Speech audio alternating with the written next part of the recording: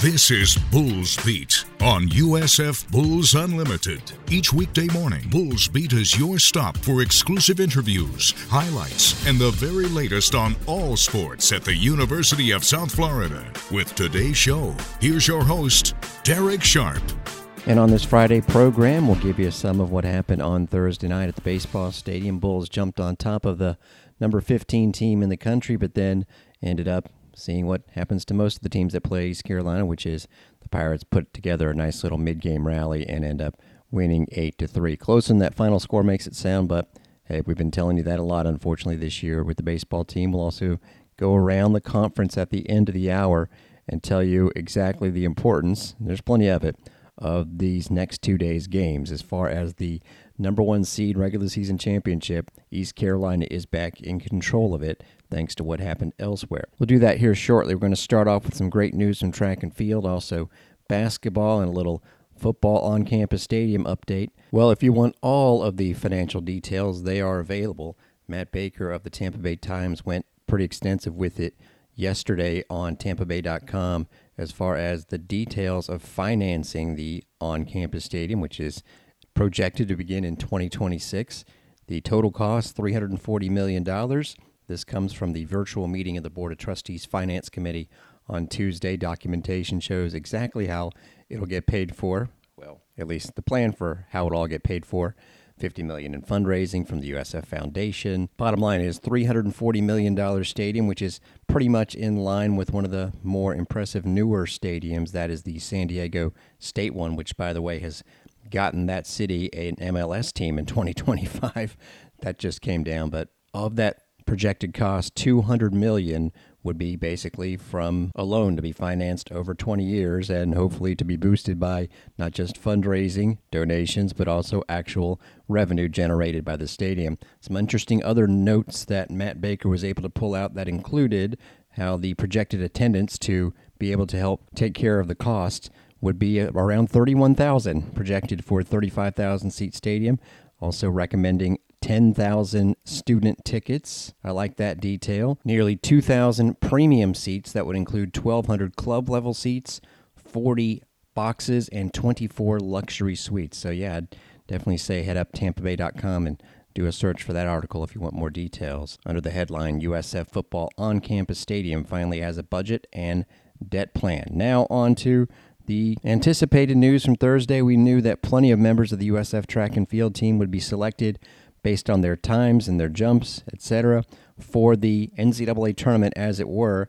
Here's how it happens in the NCAA when it comes to track and field. Basically, after all of the conference meets are done, you get picked not just on how you did there, but on your best performances from the year. And if you're one of the best 48 when it comes to the individual events, or 24 when it comes to the relay events, in your half of the country, you get sent to your preliminary meet, and that's a big deal. And for the USF Bulls, 24 student athletes are headed to the NCAA East prelims, a huge total. As head coach Eric Jenkins says, you have to earn the right to compete in this championship, and it will be a tough meet to advance, but having a group this large competing in the NCAA is another step forward in our program's growth. UNF is hosting the meet. It begins next Wednesday.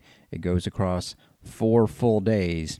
And again, with so many individuals and relay units, the realistic chances of advancing kind of depend on where you're seated, because the other half of the country is in the West event in Sacramento, and the finals are at the University of Texas in Austin. And to get there, you basically have to have one of the top 24 times or distances or heights. And it's not just straight 12 from this meet, 12 from the other. It's based on who wins and who, of course, has the better results. Now, if you look at it, the Bulls actually have a great chance of advancing several to that finals meet. You know Romaine Beckford's name's going to be on there. He is the third seed, as it were, for the East prelim, but he is the national indoor champ, so the chances of him advancing to the finals once again are pretty high.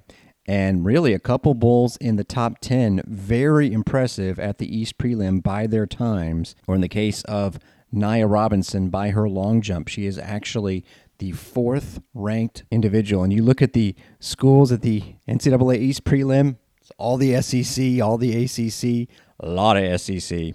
And to have a Bull in the 4th spot is pretty impressive. and Sanique Walker, who won dramatically the 400 hurdles at the conference meet. Her time is 5th in the East prelim. So those are your probably best chances of still having their season going on past next weekend. Robinson, Walker, and of course Romaine Beckford in the high jump. But let's give you all the names, because just to get this far, as Coach said, is pretty impressive.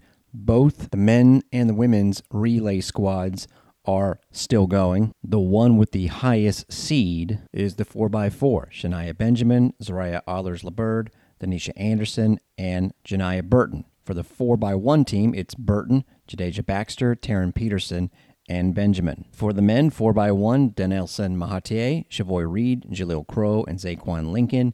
On the 4x4, it's Dante O'Banion Reed, Michael Bourne III, and Elijah Wright. And a lot of those names we just mentioned on the relay teams are also competing in individual races. For the women, Burton and Anderson both qualified in the 400 meters, while Shania Benjamin, the kid from Alonzo High School, is in the 200 meters. Also, Shani Davila just squeezed in with the 46th spot out of 48. That's good enough, though, to gain the experience. She'll be in the 100 hurdles.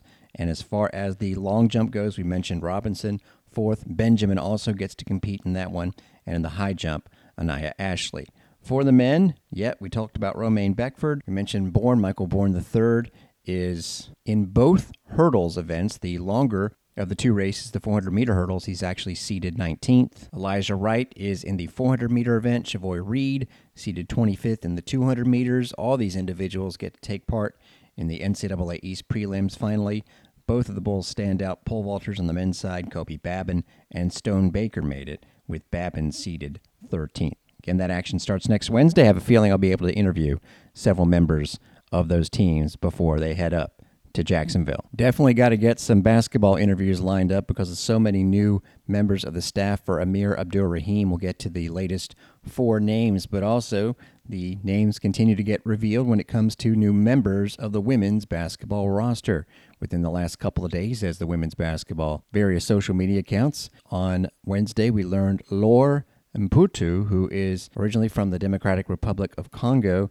She played at Eastern Florida State College the last 2 years. She's 6'2", and last season was actually their leading scorer on an Eastern Florida State College team that made it all the way to the national semifinals. They had never gone that far. They were 33-1 before losing by 1 point in the semifinals, and she was their leading scorer. Now, they had 4 players average between 10 and her 12.5 points per game, so they were balanced, but she also averaged 6.5 rebounds per game.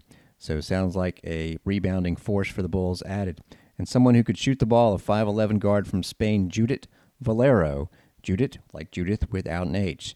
I have a feeling I need to schedule a chat with Jose Fernandez sometime next week to get the full scoop on all of these new members of the Bulls, and I might have a little inside scoop on one of the names to come, and let's just say that's the hint. The name alone is going to give the Bulls kind of a unique situation on their roster. Oh, speaking of rosters, and it is no sure thing anymore to make a WNBA roster. That's one of the, well, it's not just this week where it's been brought to attention, but one of the downfalls of the WNBA. They just don't have enough teams. They haven't expanded in more than a decade, and you have some former number 1 overall picks like former Texas standout Charlie Collier getting cut this week. So to make a final roster of 12 is no small thing.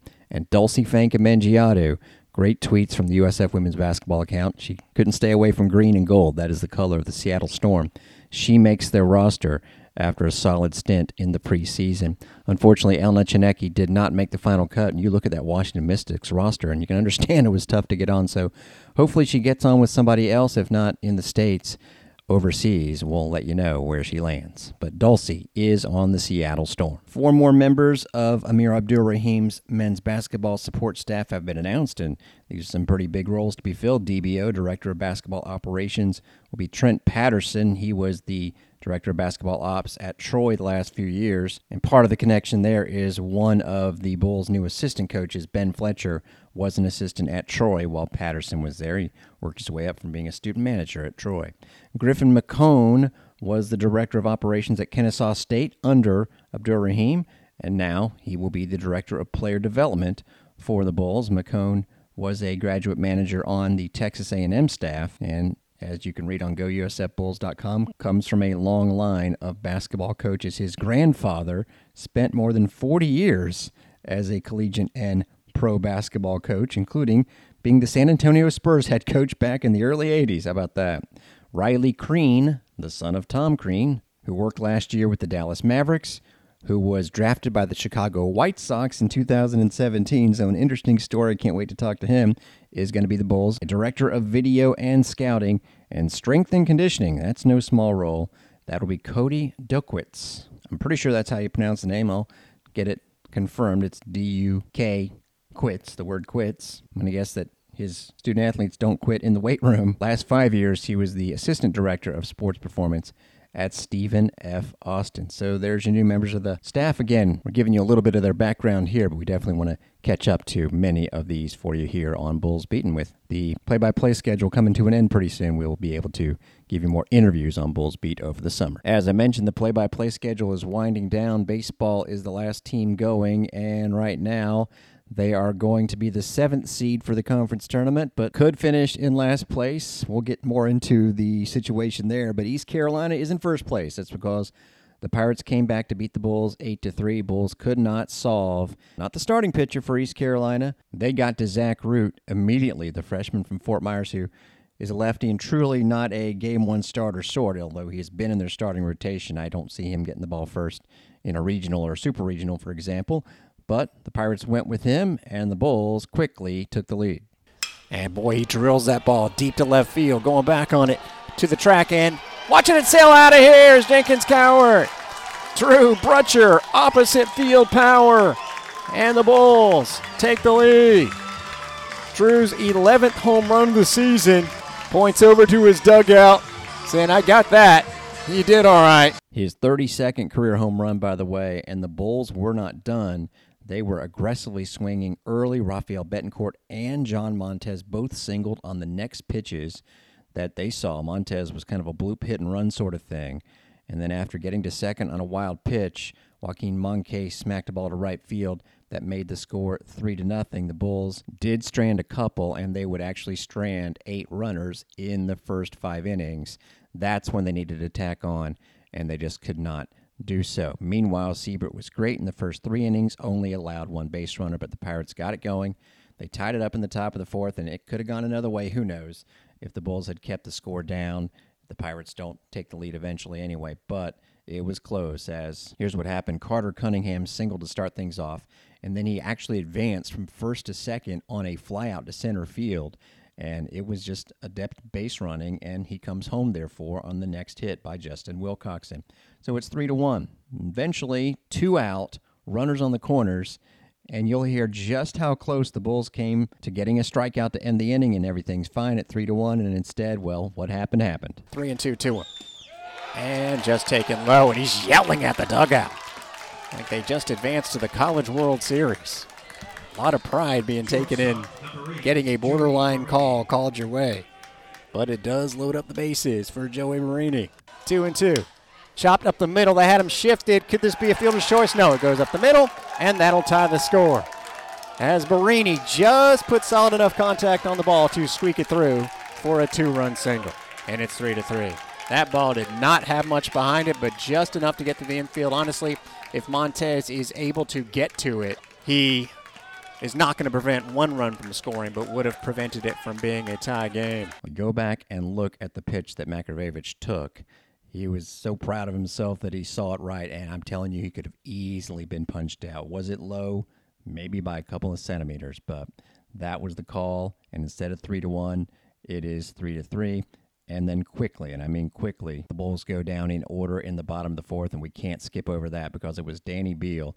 He's a guy who recently had a 5-inning, 1-hit, shutout, 9-strikeout save. So he had never gone that long in a game before until was certainly a candidate to go deep out of the bullpen. He came on again in the 2nd inning.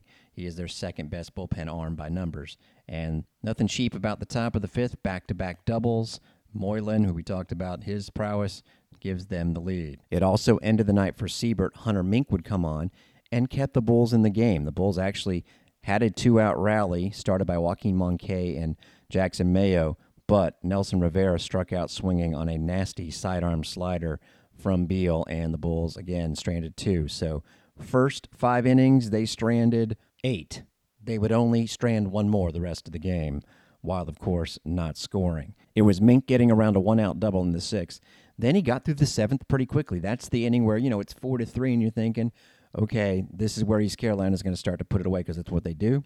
They didn't. And then, this is a key play to me. You have obvious points in the game, like in the bottom of the 3rd when the Bulls had 2 on and they're up 3-0 and had runners in scoring position for Travis Sankovic, and he strikes out on a fastball, and it could have been 5-0.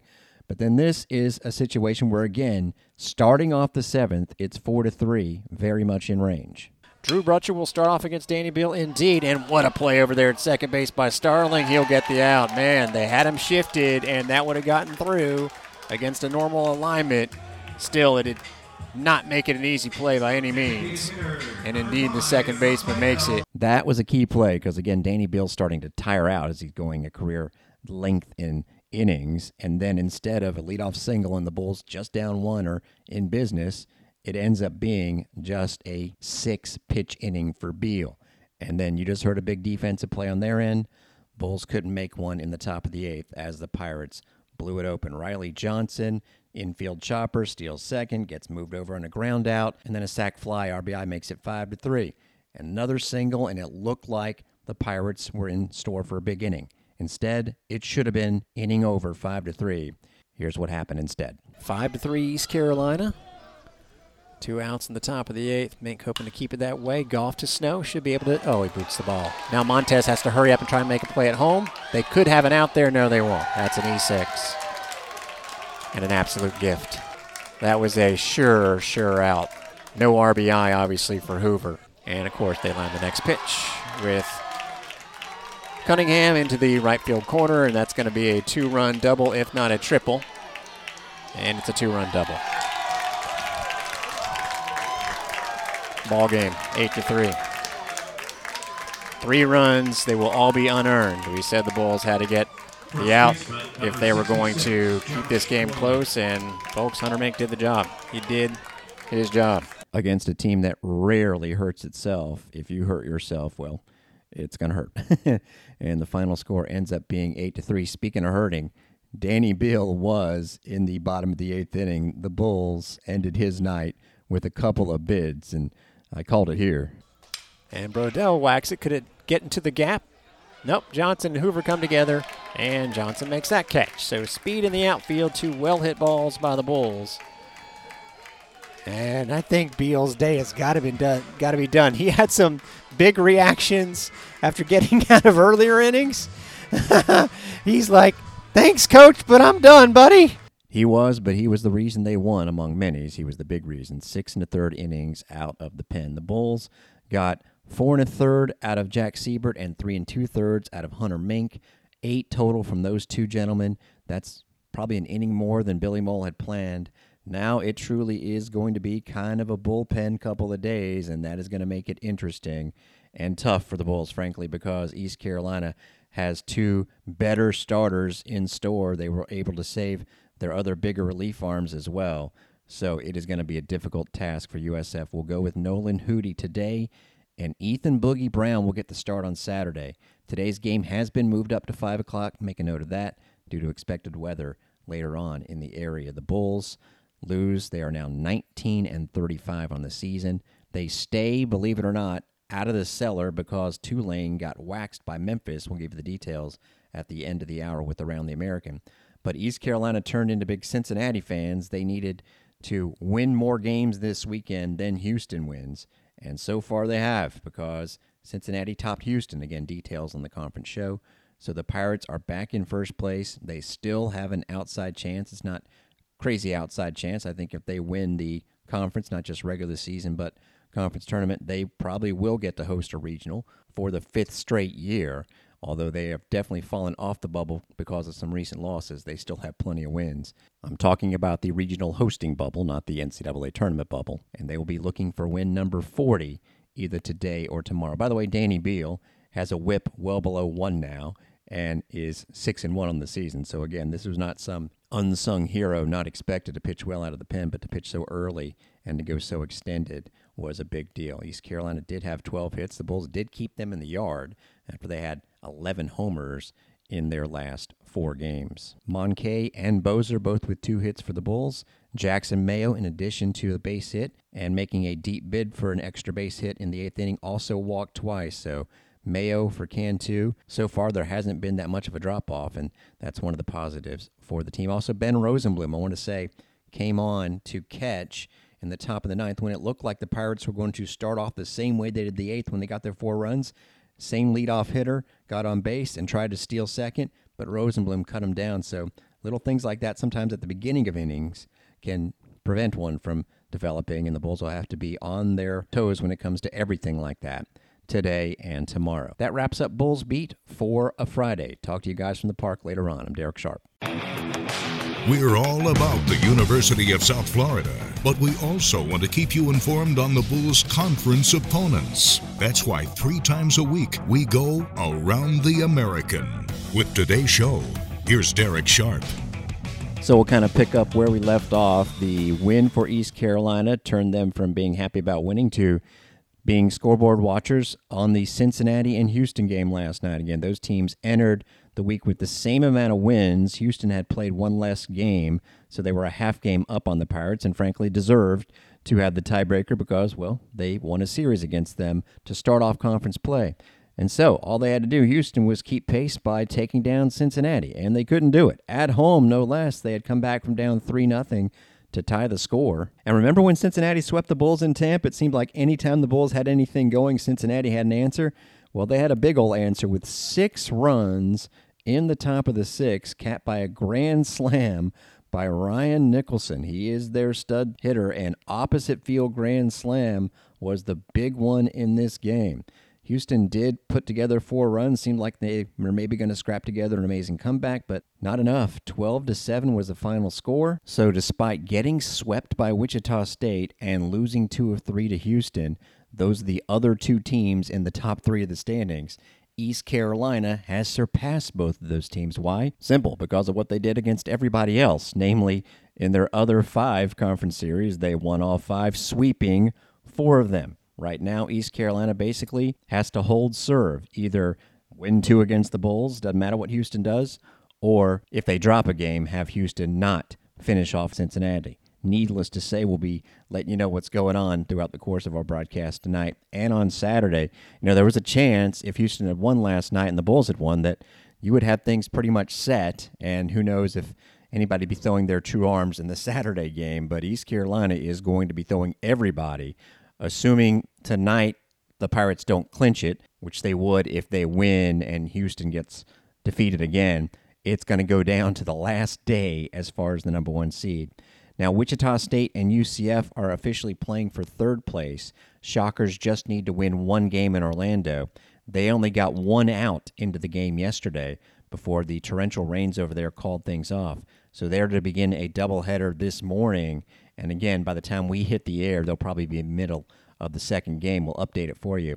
Wichita State cannot get into the top 2. They had an outside chance of catching East Carolina.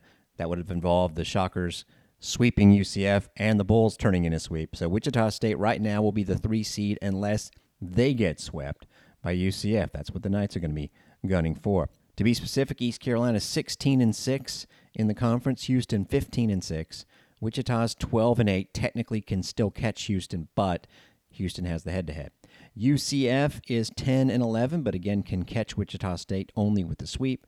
Cincinnati is 10-12, so right now UCF and Cincinnati are buckled in to the 4-5 game. Memphis, though, can actually jump into that mix if it continues to do well against Tulane. And oh yeah, here's where the Bulls come into the equation.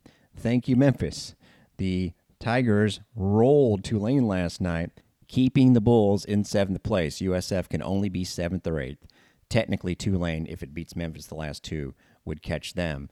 But if the Bulls are interested in not finishing in last, and that's where it gets really interesting, because how do you manage to not finish in last and avoid playing East Carolina next week? Because if you're not in last place, you probably have to beat the Pirates, and that would knock them to the 2 seed potentially. So, yeah, there's still a lot going on, but we know that last night Memphis absolutely put it to Tulane, which dropped to 14-38. Remember, the Tigers are still 2 games above 500 overall. They win 14-2 in run rule fashion, no less. They jumped up with a 5-run second and a 4-run third. They were ahead 11-2 and got it to run rule status with 3 more in the 6th. Austin Baskin, decent game, bases clearing double to get it to 14-2. He drove in 8 runs, had a 2-run double in the first inning, a 2-run double in the second inning. And wow, see what Austin Baskin is up to today, but he's already had a pretty solid start. Dylan Carmouche gave up 7 runs in an inning and 2/3. Memphis' starter got granted the win. This was a curious scoring decision. He only pitched 2 innings to start. Glenn Green went to 5-0, and then Luke Ellis got the save, pitching the final 5 innings. I think if Ellis hadn't have finished, he probably would have got the win, but that's how they finagled the scoring, especially in a run rule situation, which you can do. Remember, the softball tournament begins today, the NCAA tournament, all day long. We'll talk about that during our broadcast. We'll peep in on the 2 conference teams, Wichita State and UCF. Wichita State is in Stillwater, Oklahoma. UCF is in Tallahassee. And the golf teams that were in the NCAA tournament both did not advance. That's the men's golf teams from Houston and Cincinnati. Finally, the end of the road for James Madison in women's lacrosse, losing to Syracuse in the national quarterfinals on Thursday. That'll wrap up Around the American. I'm Darek Sharp.